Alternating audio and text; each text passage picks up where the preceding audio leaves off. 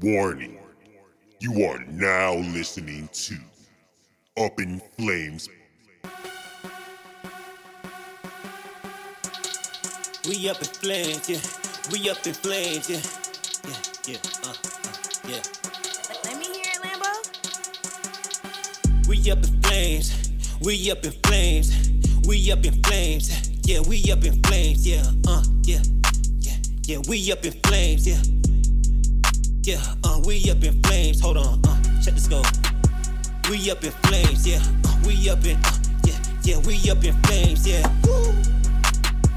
We up in, yeah. We up in flames. We up in flames.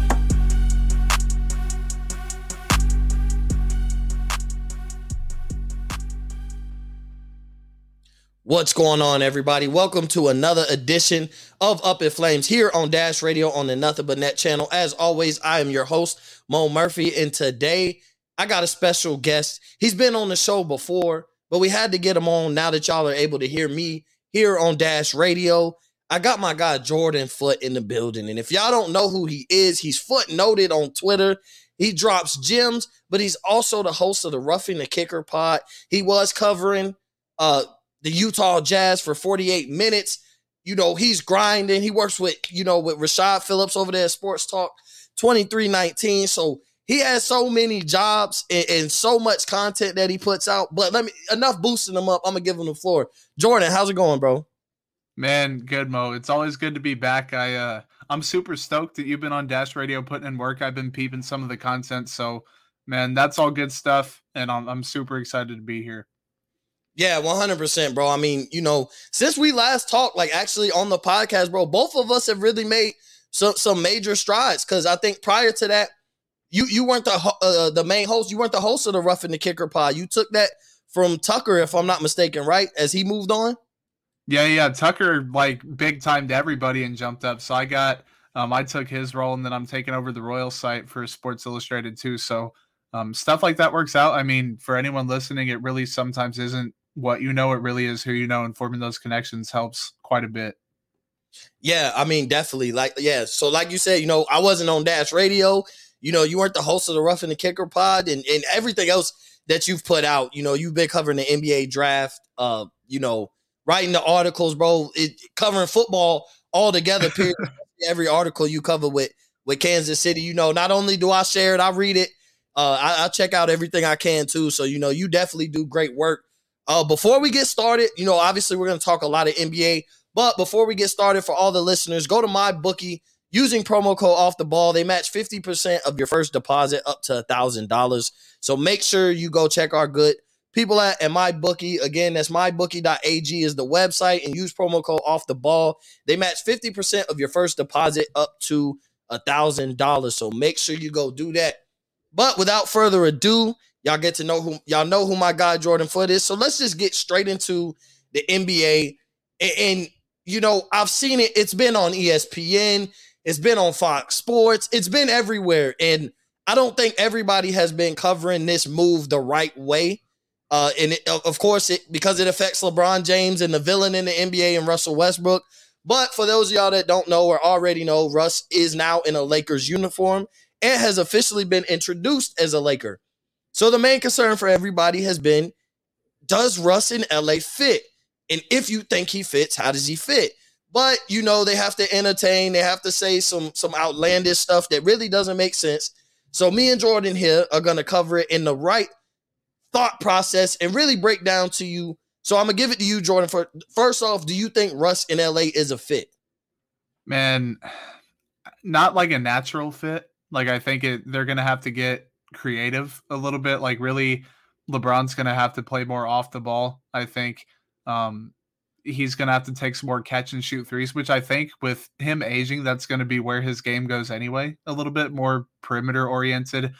He's kind of losing that speed a little bit. So Russ, man, people like to dog on Russ and point out all the stuff he can't do, but they don't want to appreciate the stuff he can do. That guy, great rebounder. He's going to help there. Getting Dwight Howard back is going to help rebounding. I'm not worried about them losing any of that, even if AD is playing at the 5. But Russ, dribble penetration, fantastic. He's going to open up lob opportunities for AD. He's going to get shots for floor spacers. It's going to be like another LeBron driving to the rim.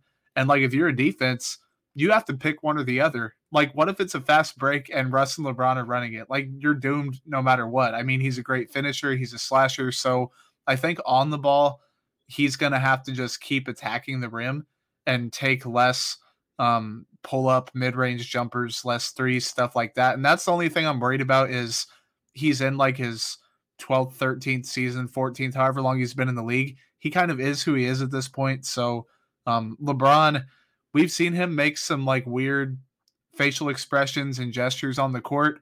He can't really do that with Russ because like him and Russ are cool. So he's going to be a little frustrated at first. There's going to be, a learning curve. But I think on and off the ball, if they get creative enough, I think it'll work out. Yeah. So I'm with you. It's not a natural fit, but I don't think how am I supposed to say it? So I think it's not a natural fit, but I think they are going to fit. I think they're going to be fine. I mean, you look at people didn't think Kyrie and LeBron would fit. I understand Russ isn't Kyrie Irving, but just to put in perspective of like LeBron made it work. Guys will make things work and sacrifice for championships. Look at Kyrie and James Harden. That was everybody's like, there's no way. They're two ball dominant. Both of them are ISO guards. James Harden is more of a point guard, but Kyrie he can't play off the ball. That was kind of everything that was said about them two. And it was like, KD's going to fit because he fits wherever he goes. You can put him anywhere with anybody and he's going to be a natural fit. He'll be fine because of his play style. And you look, and Harden and Kyrie basically sat down and figured out a way to make the sacrifice to make it work. And granted, we didn't get to see them on the court together much.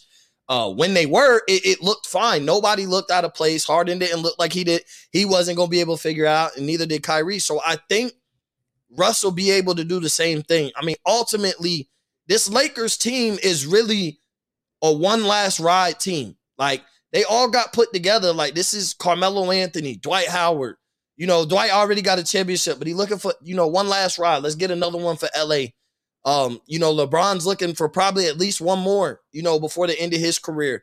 Anthony Davis is like in the prime of his career. So to win multiple championships would do a lot for his case of building a legacy. And Russell Westbrook, a championship would solidify and would make everybody appreciate everything Russell Westbrook has done up to this point, because it's kind of underappreciated because he doesn't have that championship.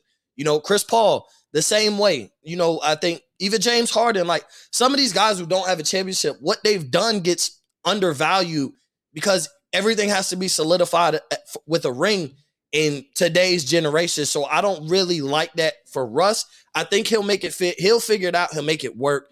And you look at it, they surrounded Russ and LeBron with shooters.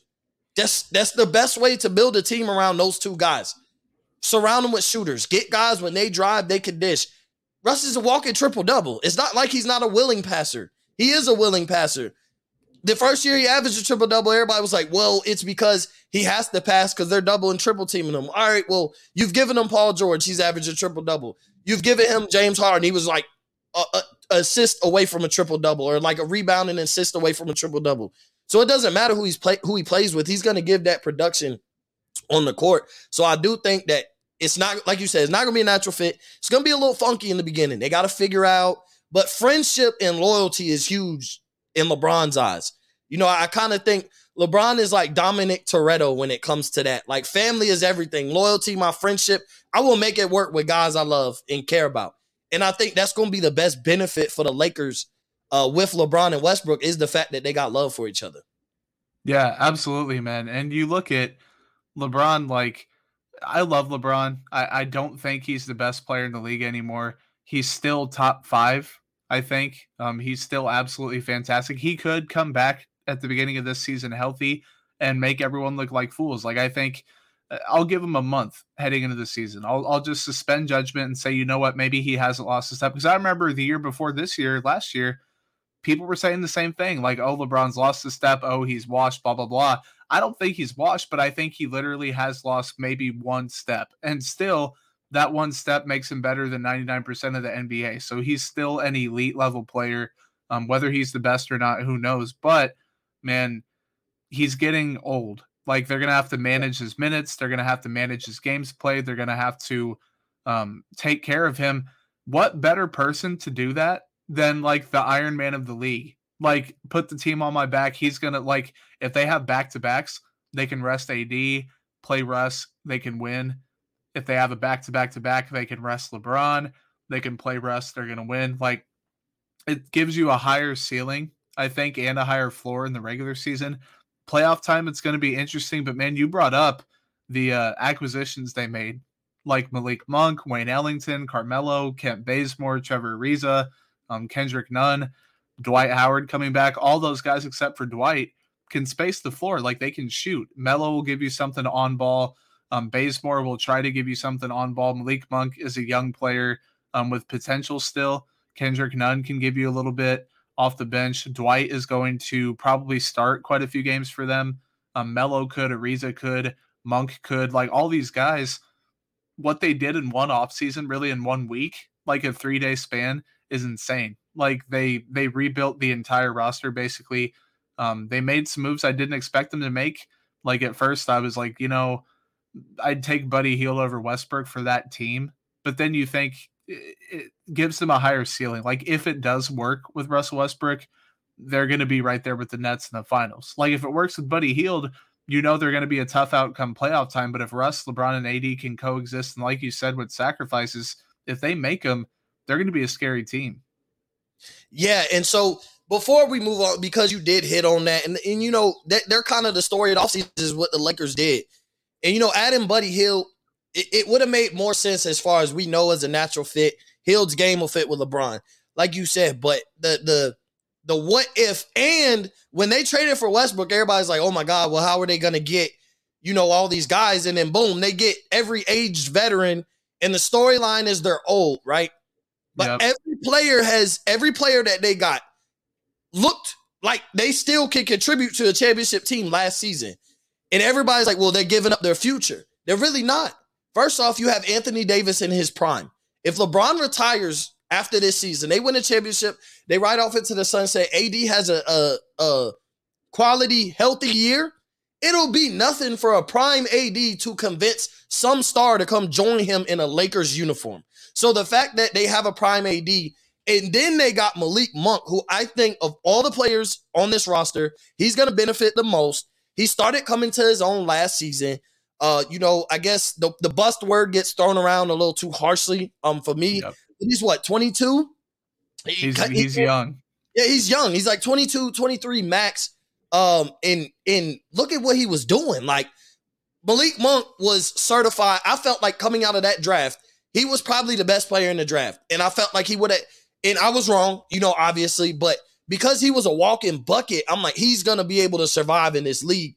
If you could get your own bucket, you're going to survive in the league, and you're going to find the right spot. Charlotte was coming into their own. Malik Monk was able to, come into his own also. So I think he's going to benefit learning behind LeBron, learning behind Westbrook, other aspects of his game that he doesn't have. He's going to be able to get the ultimate lesson from the ultimate players about an all-around game to add to the fact that he has a bag that he can dive deep in to get his own bucket. So I think Malik Monk fits perfectly.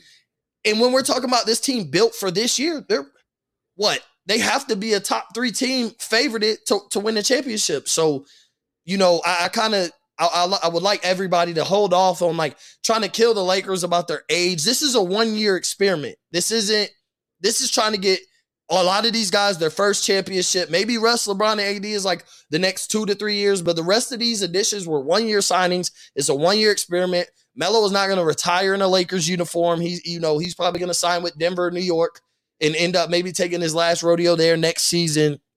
But everybody does have to understand. And if some of these guys hit, you may end up keeping a Kendrick Nunn for the long haul. You might keep Malik Monk for the long haul. So that's something everybody else has to think about when it comes to the Lakers.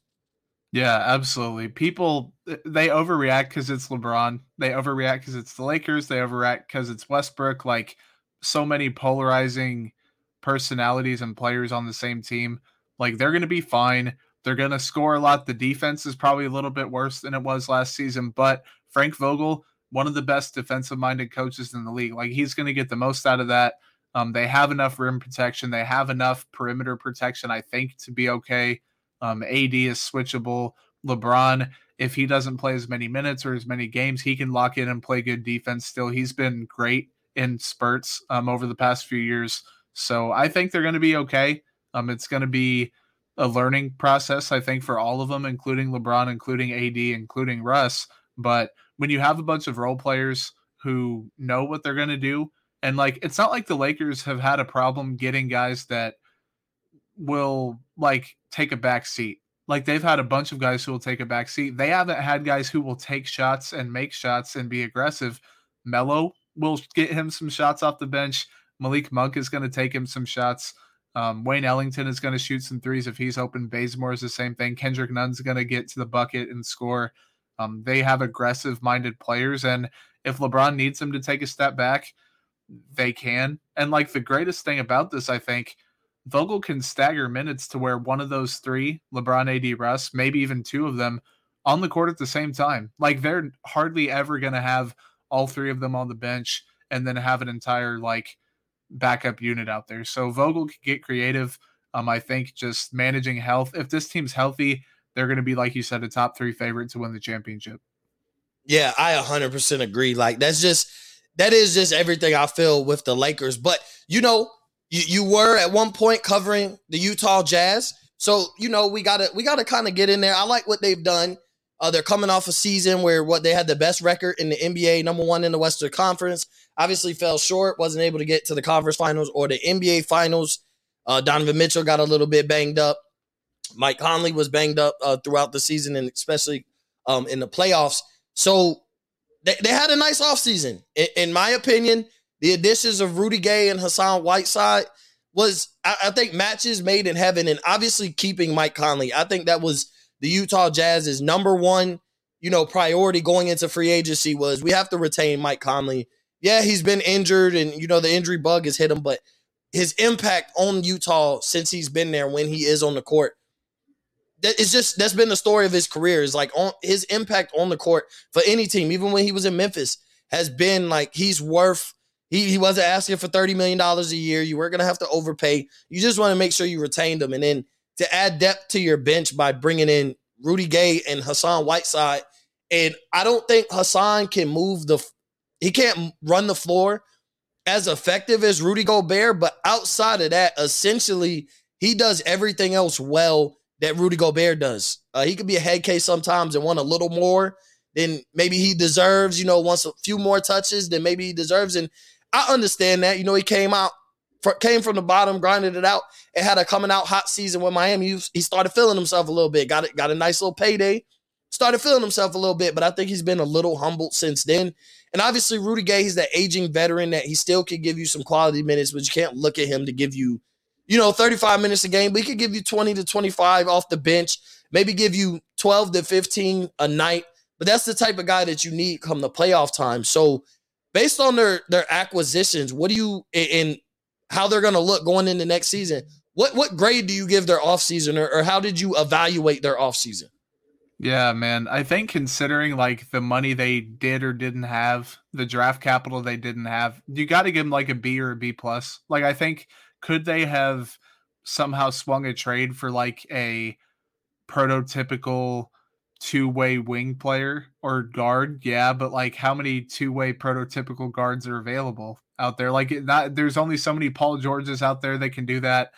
Victor Oladipo is not in his prime anymore, or at least until he comes back and proves it. So guys that can do something on both ends at either the 2 or the 3 spot, they're hard to come by. So you get Jared Butler in the draft. That was a steal. I think, speaking of health, he's a guy that, without the health concerns, first round pick, good on ball ability, shot creation, defensive effort. He'll help off the bench. You think of a bench unit like Butler, Clarkson, Whiteside, Rudy Gay, like Joe Ingles, unless Ingles is in the starting 5. Like, that's pretty good. Rudy Gay can play some small ball 5. He's been doing that a lot with the Spurs. So Whiteside, fantastic rebounder, which is something the Jazz haven't always had off the bench. Really, the main thing, Derek Favors was exposed in the postseason, and I thought he was going to be good in Utah, but he just could not keep up with like guys like Valanciunas. He was just getting destroyed. So I think Whiteside can provide some rim protection. Obviously, missing Rudy Gobert, you're going to know that he's gone. But Whiteside is going to be a better backup center, I think, than Favors was. You mentioned Rudy Gay is going to help a lot. So all things considered, they traded for Eric Paschall from Golden State for pretty much nothing. So that was a good acquisition. He's a guy that could be the bench lineup, like Butler, Clarkson, Pascal, and then Gay and Whiteside. Like that's a really good backup unit. So again, just like the Lakers, health super important. Like Donovan Mitchell, he was so hurt. Like that ankle was so screwed up in the playoffs, and he was still dropping like 35 a night. Mike Conley came back, was kind of like Harden, like the hamstring, he just couldn't move. So the Jazz are healthy. They probably get past the Clippers. They probably get to the Western Conference Finals. Who knows what happens after that? So you just have to run it back. And I think on a team that was thinking about trading Joe Ingles, was thinking about trading Bogdanovich, the best thing to do was probably run it back one or two more times and just kind of add some depth. And I think they did that pretty well. Yeah, I think I like what the Jazz got going. I felt like, I hate to say the word fluke, but I felt like what they had did through, in the regular season last year, like I was like, okay, they'll probably collapse at some point, in the playoffs. I just didn't think they were built like a championship team, at least not yet. I think Mitchell still needed a little bit more experience. I think after this past season, I think coming into this season, though, like I think he's here. Like I think Rudy Gobert had even got exposed a little bit, but that's the thing about Rudy Gobert is a great center when you really think about what a center is supposed to be able to do.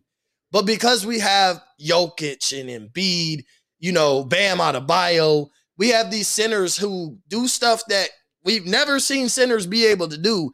Handle the rock, shoot the three, get a little shifty when they need to. Like, we're not used to that as far as centers actually being able to do that. And a lot of people, like the underrated guy from back in the day was Hakeem Olajuwon as far as getting shifty, but still all of that was like out of the post and face you up in the post and do it. These guys are doing it from outside in, from three-point line in. So then you look at Rudy Gobert and you're like, well, he's not the ultimate center that we want because he's no more than 12 to 15 points a night, but he gets you about 12, 13 rebounds. He gets you 1 to 3 blocks. He could vary in between that a night. So I think Rudy Gobert is very undervalued or underappreciated for what he does. And I think he is the perfect center for Utah, but I also think that there could be a way if it doesn't work and they don't have the success that they feel like that team should have, I could see them moving on from Rudy Gobert and seeing what kind of value they could get for him. Obviously, we know the COVID fallout they had. They clearly were past that. But even still, like I still could see like there's a world where Rudy Gobert does not play for the Utah Jazz anymore. At the trade deadline, they're not feeling the success, that they thought they would have. And you're not giving up on Donovan Mitchell. Like, Donovan Mitchell is your maximum contract guy. You keep him in Utah. He's your sales pitch to convince anybody to come to Utah. Because outside of that, like nobody as a free agent, big time free agent is just like, yeah, I'm going to make things shake and I'm going to go to Utah and see if I can build a championship team. But maybe another star free agent is willing to do so alongside Donovan Mitchell. So I do want to ask you one thing before we get into, to me, is one of the really better topics of the offseason. I want to ask you one thing. So we have the NBA Hall of Fame, or we have the Basketball Hall of Fame. So I've had arguments about certain guys who deserve to be in there and who don't. So we're bringing up Rudy Gobert. In your eyes, is Rudy Gobert gonna be in the Hall of Fame when his career is all said and done? Not first ballot, just is he a Hall of Famer when it's all said and done? Would I vote him, or is he gonna actually end up there? Would you vote him? I wouldn't vote him, but I think there is, with like his accolades, I think he has 2 Defensive Player of the Years now. I think 3. Yeah, if he ends up with more than he has now, like how do you not? Like I'm bad about knowing the history of the Hall of Fame and like guys that aren't in, but like only so many guys can win that many. Only so many guys can win like a couple in a row. He's influential. If he has 1 or 2 more throughout the rest of his career, I think he is going to end up there. I'm really stingy. Like, I think that there should only be a certain amount of players. Like, you have to really, really, really do something. Like, Draymond Green's going to make it into the Hall of Fame because it's the Basketball Hall of Fame. He has the Olympic success. He had Michigan State. He has the championships. He has the accolades. Like, if Gobert won a championship, if Gobert won another Defensive Player of the Year or two, if he suddenly started dropping like 18 a game or even like 20 a game for a few years, got his average up a little bit, I think that I'm hesitant about voting him in, but I think he's going to probably end up there by the time it's all said and done. Okay, so I'm gonna ask you one more question before and you'll see where I'm coming from with this because we've had this argument, and Gobert was actually the guy that made me stand on my argument. So Ben Wallace, would Ben Wallace have gotten your vote into the Hall of Fame? Probably, yeah, probably. Like it's close. Like, I think I would have voted Ben Wallace, but like, it's not like I'm definitely against Rudy Gobert. Like, if he wins one more, it's undeniable. Like, I don't know. That's a tough question, man, because I don't know Ben Wallace's numbers. Like, frankly, I don't care what the numbers are really. Like, it's more of an accolades and a championship type thing. And if you were good, you were good. But without knowing all of the stuff behind him, I think I would vote for him. And if Gobert can win something throughout the rest of his career, I think it's going to be hard for people to say no.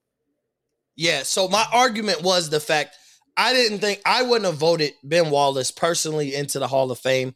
I'm a guy, see, if I created my own Hall of Fame, I think if you're borderline, to me, that means you don't get in. If you have to hesitate, then it's not worth it. Yeah. Fame here. Like, we're not talking about, like they like to say the Hall of Very Good. We're talking about the Hall of Fame.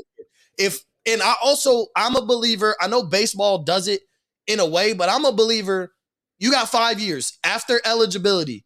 You can't make it in 5 years, you're gone. Your eligibility for Hall of Fame should be gone.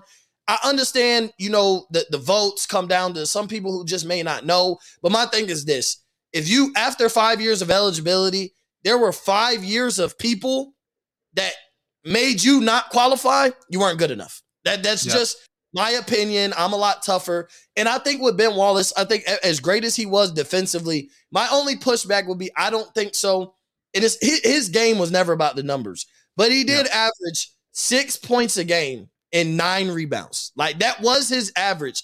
Yes, he was a defensive GOAT in a sense. He's one of the best defensive players we've actually seen of all time. But he had, I think, 4 defensive player of the years as opposed to Rudy Gobert's 3.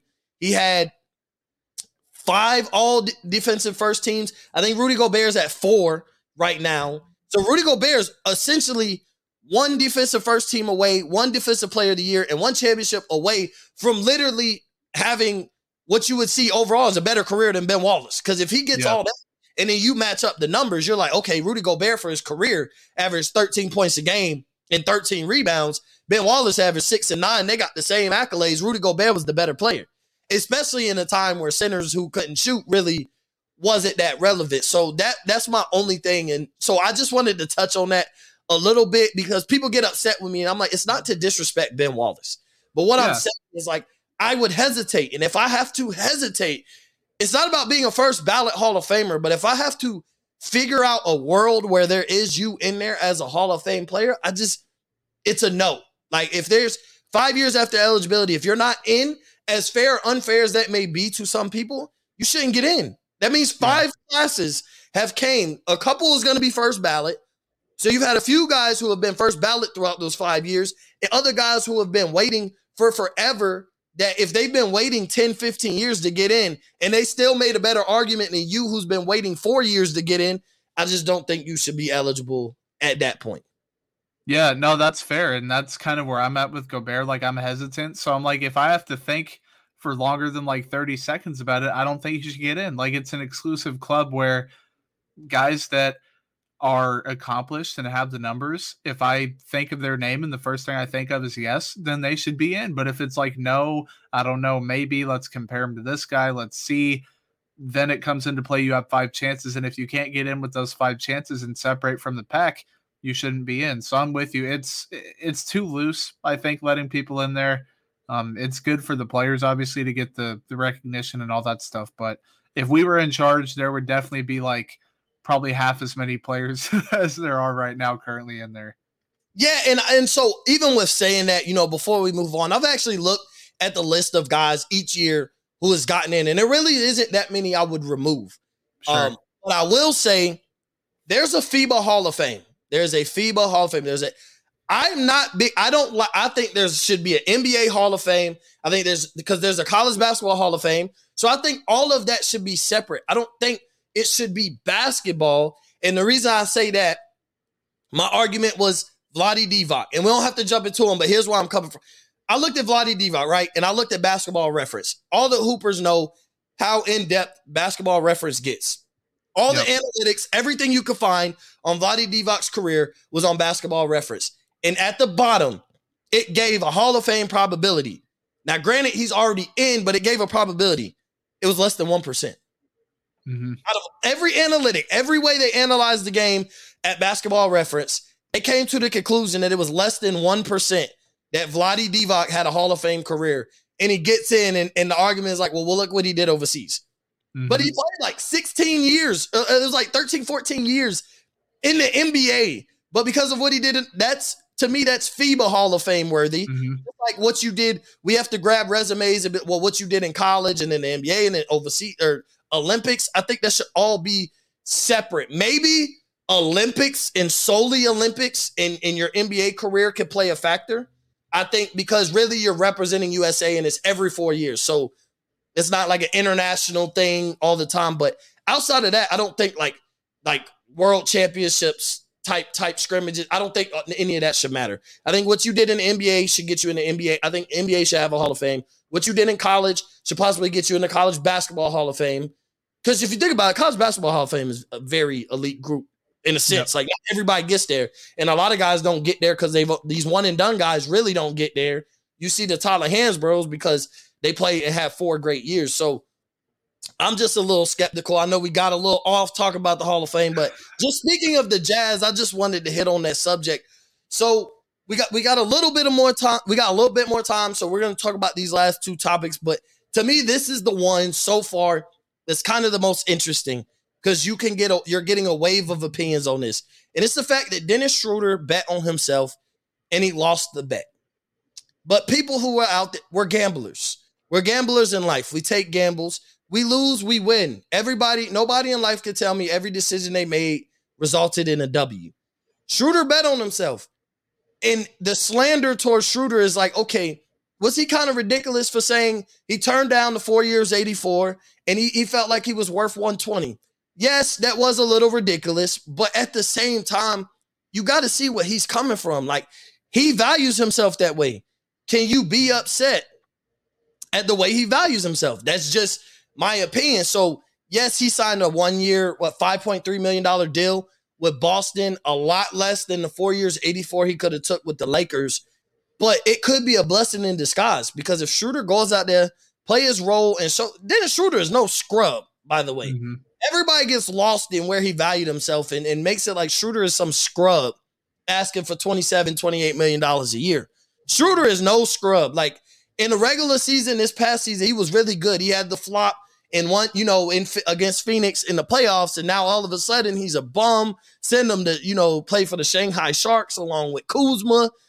But people forget Schroeder is really a baller. I think his role is a 6-man, and I think there's some very valuable 6 men in NBA history. I mean, you talk about if your role is a 6-man and you're really good at it, you'd be in the elite company of like Manu Ginobili, Jamal Crawford. Those are 6 men. Look how well Jordan Clarkson exceeded as a 6-man over there in Utah. Like he was the difference in wins and losses in certain games. So I think that is Schroeder's kind of role, or he could be the starting point guard on a bad team, kind of like when he was at OKC. But I think other than that, like when they ultimately had that ultimate success, he was the 6-man.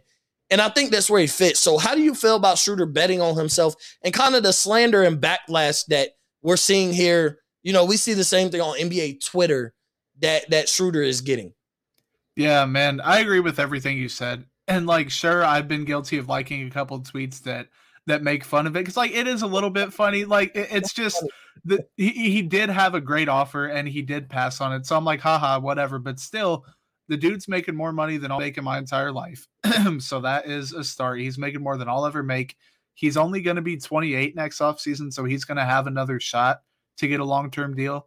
Like people bet on themselves. And what did the Lakers expect him to say? Like, oh, I'll take $8 million a year to be a sixth man, or I'll take $12 million a year to be a backup point guard, or he wants to start first and foremost. And I don't know if that's his future or not. I agree with you. I think he's more of a sixth man on a good team or a starting caliber point guard on a not so good team.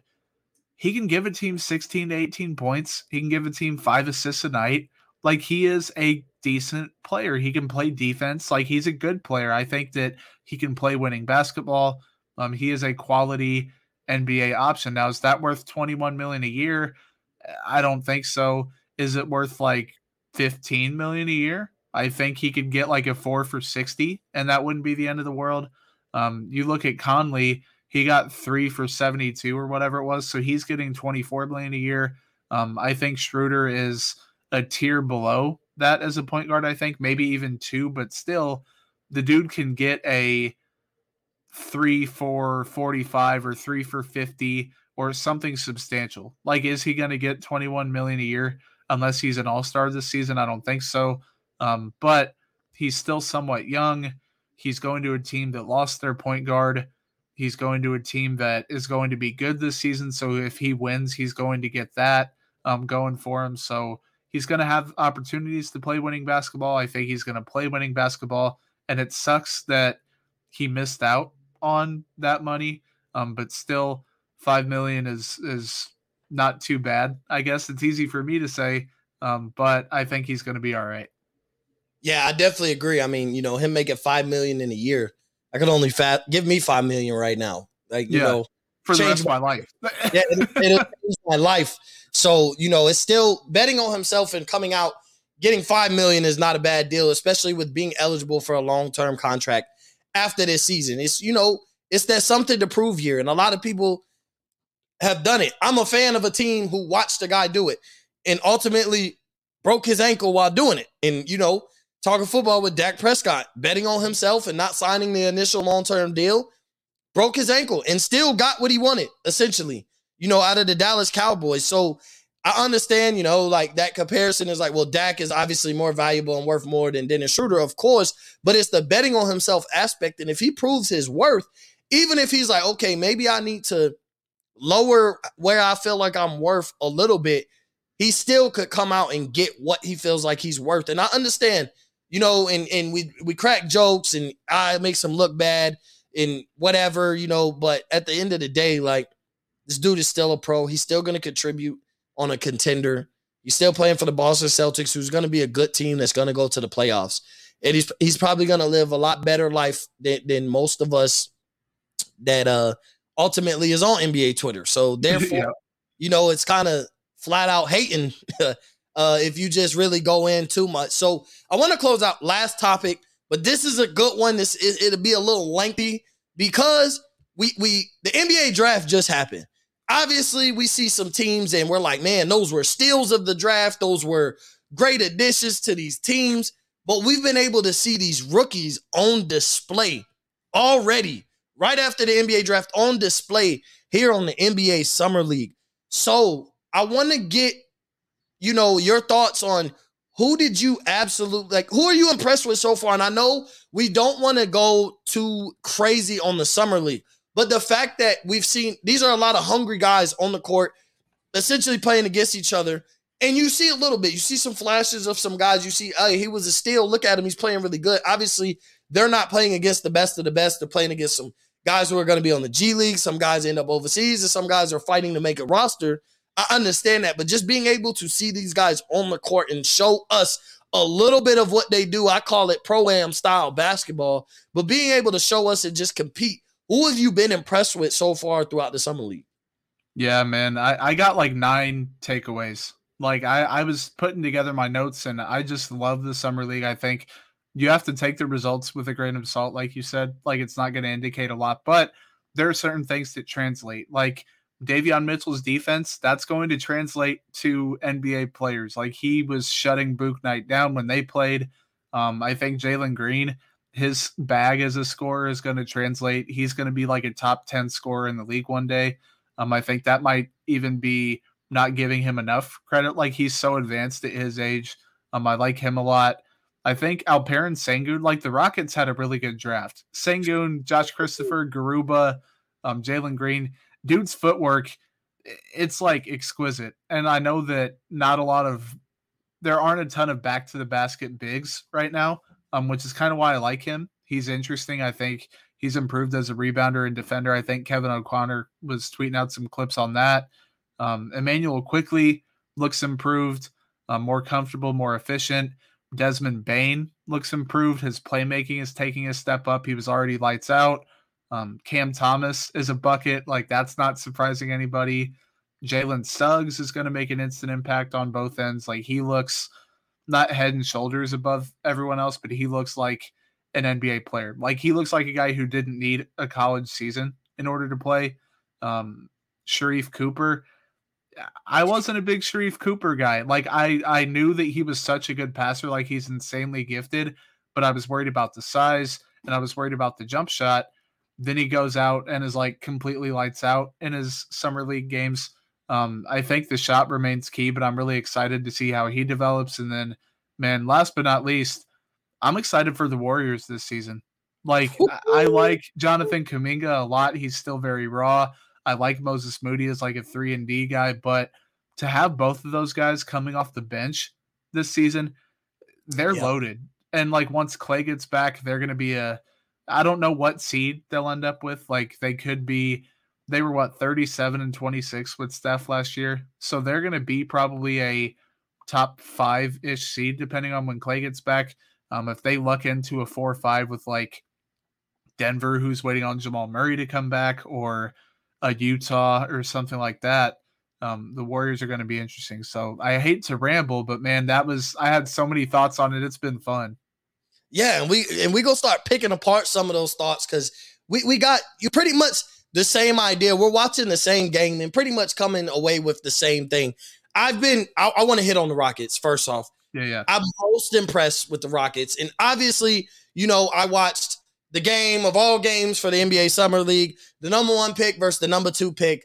It was must-see TV. ESPN knew it, and we're now seeing Summer League games be on ESPN. We're seeing draft prospects really become big time. We're seeing the NBA draft become huge now. Usually it's like, guys, we watch Summer League, but if you have NBA TV, have at it. If you don't, whatever.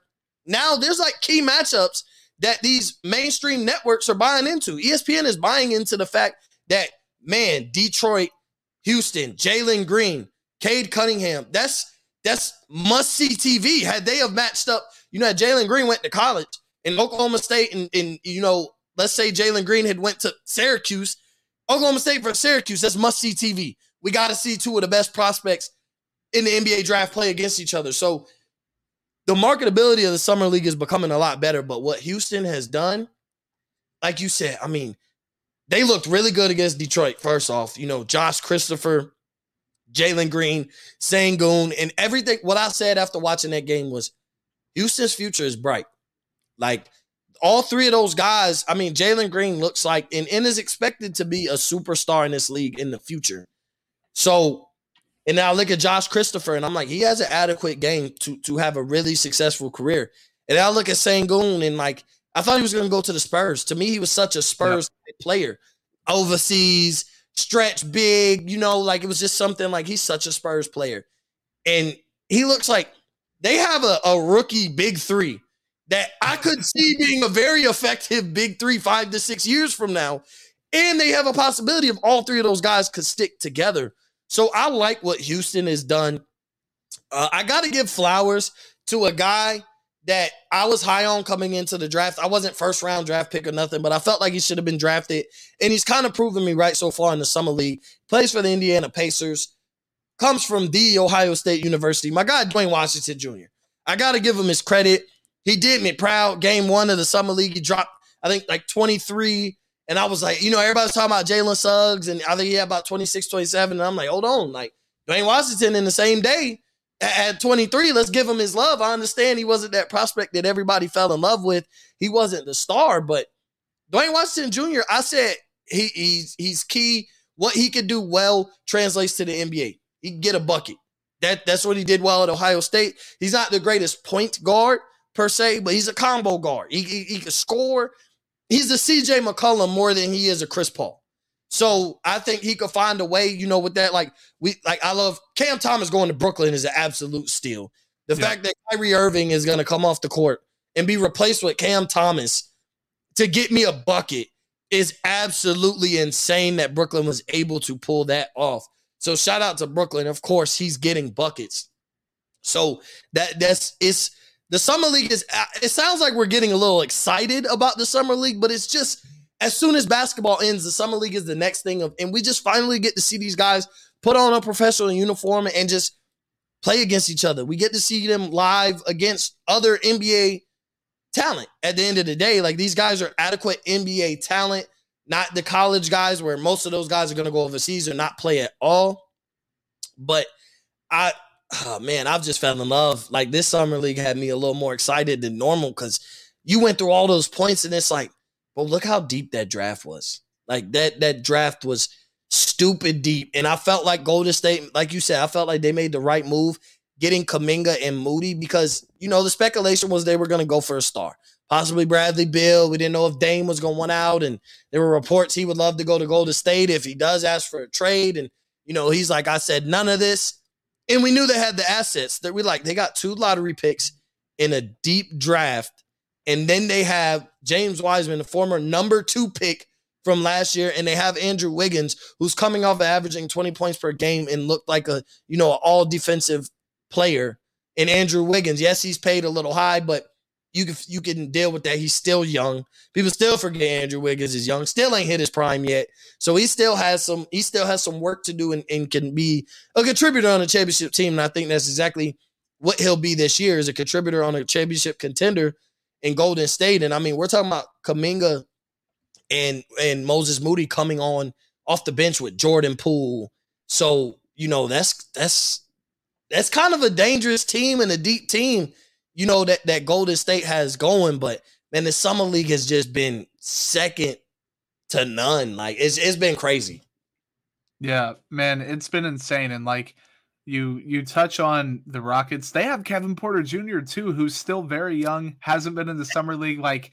He was bonkers for several games last season. So the Rockets, man, they still have Christian Wood. This is a team that's going to be fun. And I don't know what happens with John Wall, where he ends up if he stays. I think Kevin Porter Jr. is going to kind of force their hand a little bit. But, man, they're fun. And they're young. They're fun. They have lob targets. They have floor spacers. They have guys who can get a bucket. You mentioned Cam Thomas. That's insane. I mean, there's so many fits that are perfect. I think Book Knight is going to be a good fit with LaMelo Ball. He's not going to have to create his own shot as much, which I like Book Knight quite a bit, but I didn't know if his self-creation off the dribble was going to be great. His pull-up threes, his stuff like that, where he has to get to the rim. Good athlete, obviously, but his life is going to be made easier with LaMelo. You look at, Desmond Bane playing in Memphis. That's going to be an interesting fit in year 2. Jalen Suggs, fantastic. He looks like a future star. It's just ridiculous how much talent was in this draft. And, man, going back to Golden State, not only are they setting themselves up to win now, because with the arms race that the NBA is, unless you have Kyrie, KD, Harden, or LeBron, AD, Russ, they need a third, wing star, a small forward, a Paul George type star. I don't think Bradley Beal was going to do it. They wouldn't be able to defend enough. I don't think Dame was going to do it. They wouldn't be able to defend enough. They'd give up too much. They would have depleted their roster for another guard. I don't know if that would have been it. Pascal Siakam, you don't want to give it all up for a guy who's not quite a superstar. He's just really good player. So to keep Wiggins, to keep Wiseman, who I think is still going to be a good player, to keep Moses Moody, to keep Jonathan Kuminga, to bring in Andre Iguodala, to get Klay Thompson back. That's a good team if I've ever seen one. If Klay played the whole season, they could probably be a top 4 seed in the West. They might even be a top 4 seed, the number 4 anyway. So I'm super excited for Golden State. And I think the league's in good hands. The veterans are still here that we grew up watching, or I guess got older watching, throughout high school and all that stuff. But still, lots of young talent coming down the pipeline. Yeah, and like you said, so there is one guy I want to hit on. We both did a lot of rambling. I'm like, you would hit on something, and I'm like, all right, I got to make sure I address it. Jalen Suggs. So that's the interesting case. And here's why I think Toronto is going to regret passing on Jalen Suggs. First off, they let go of Kyle Lowry. Kyle Lowry dipped, went to Miami. So therefore, that could have been a young replacement to replace essentially Kyle Lowry and probably a better version. Maybe not better in year one, but at the same time, like he'll probably be a better player than Kyle Lowry. But here's my thing. A lot of people talked about Jalen Suggs, and you said one key thing. He probably didn't need a year of college. He probably was ready to come fresh out of high school. And I agree with you. And it's not even about, we know he's talented, but he has an intangible that people don't realize. He's a point guard. He was also a top tier quarterback in high school, which means he has the leadership factor. He has the everybody follows him, that his team goes the way he goes. He's handled that kind of pressure. He was what, I think a 4-star quarterback, a top tier quarterback. Me and him don't have personal beef because I don't know him, but I got beef with him because he was supposed to come to Ohio State and play quarterback. So the fact that he chose basketball, good for him, but you should have came to a winning school. And we wouldn't have no quarterback issue this year. But then you look at that, and it's like, that means he has intangible. He plays first off the two positions that are leaders on their team. The point guard, the offense runs, the team runs how the point guard runs. A lot of times, especially when you have an adequate point guard in college and high school. I know the NBA, the wings kind of run the league, but the point guard is the deepest position in the league right now. And so I just think that Toronto passed up on a guy who could really just handle being the face of the franchise and being, eventually a number one or a strong number two, and at worst can really just be a true leader of your team for years to come. Not to rain on the Scotty Barnes lovers and not to rain on him. I think he's a really good player, but I think if we talk about maximum success in their career, I think at max, Scotty Barnes becomes, in a big three situation, he's the third. Where I think in a big three situation, like you're looking like maybe Jalen Suggs is the second best player, but he's the number one because he's the guy that's going to make all this fit and put together. So what do you say about the people just that absolutely – do you agree with Toronto going with Scotty Barnes over Jalen Suggs? Dude, literally everything you just said, like if you would have asked me first, I basically would have given the same thing. Like I think he's fantastic. The leadership means a ton. He's NBA ready. I like Scotty Barnes a lot. I think that he could be a Draymond Green type player, but then you think Draymond Green, third best player when they had KD and Steph, third best offensive player, I think. But yeah, even fourth, like his defensive value, people forget Klay Thompson was a really good defender. So like prime Draymond for a few years, probably the second best player on the team above Klay. But overall, like now, if Golden State gets back this season, Draymond's the third best player on the team.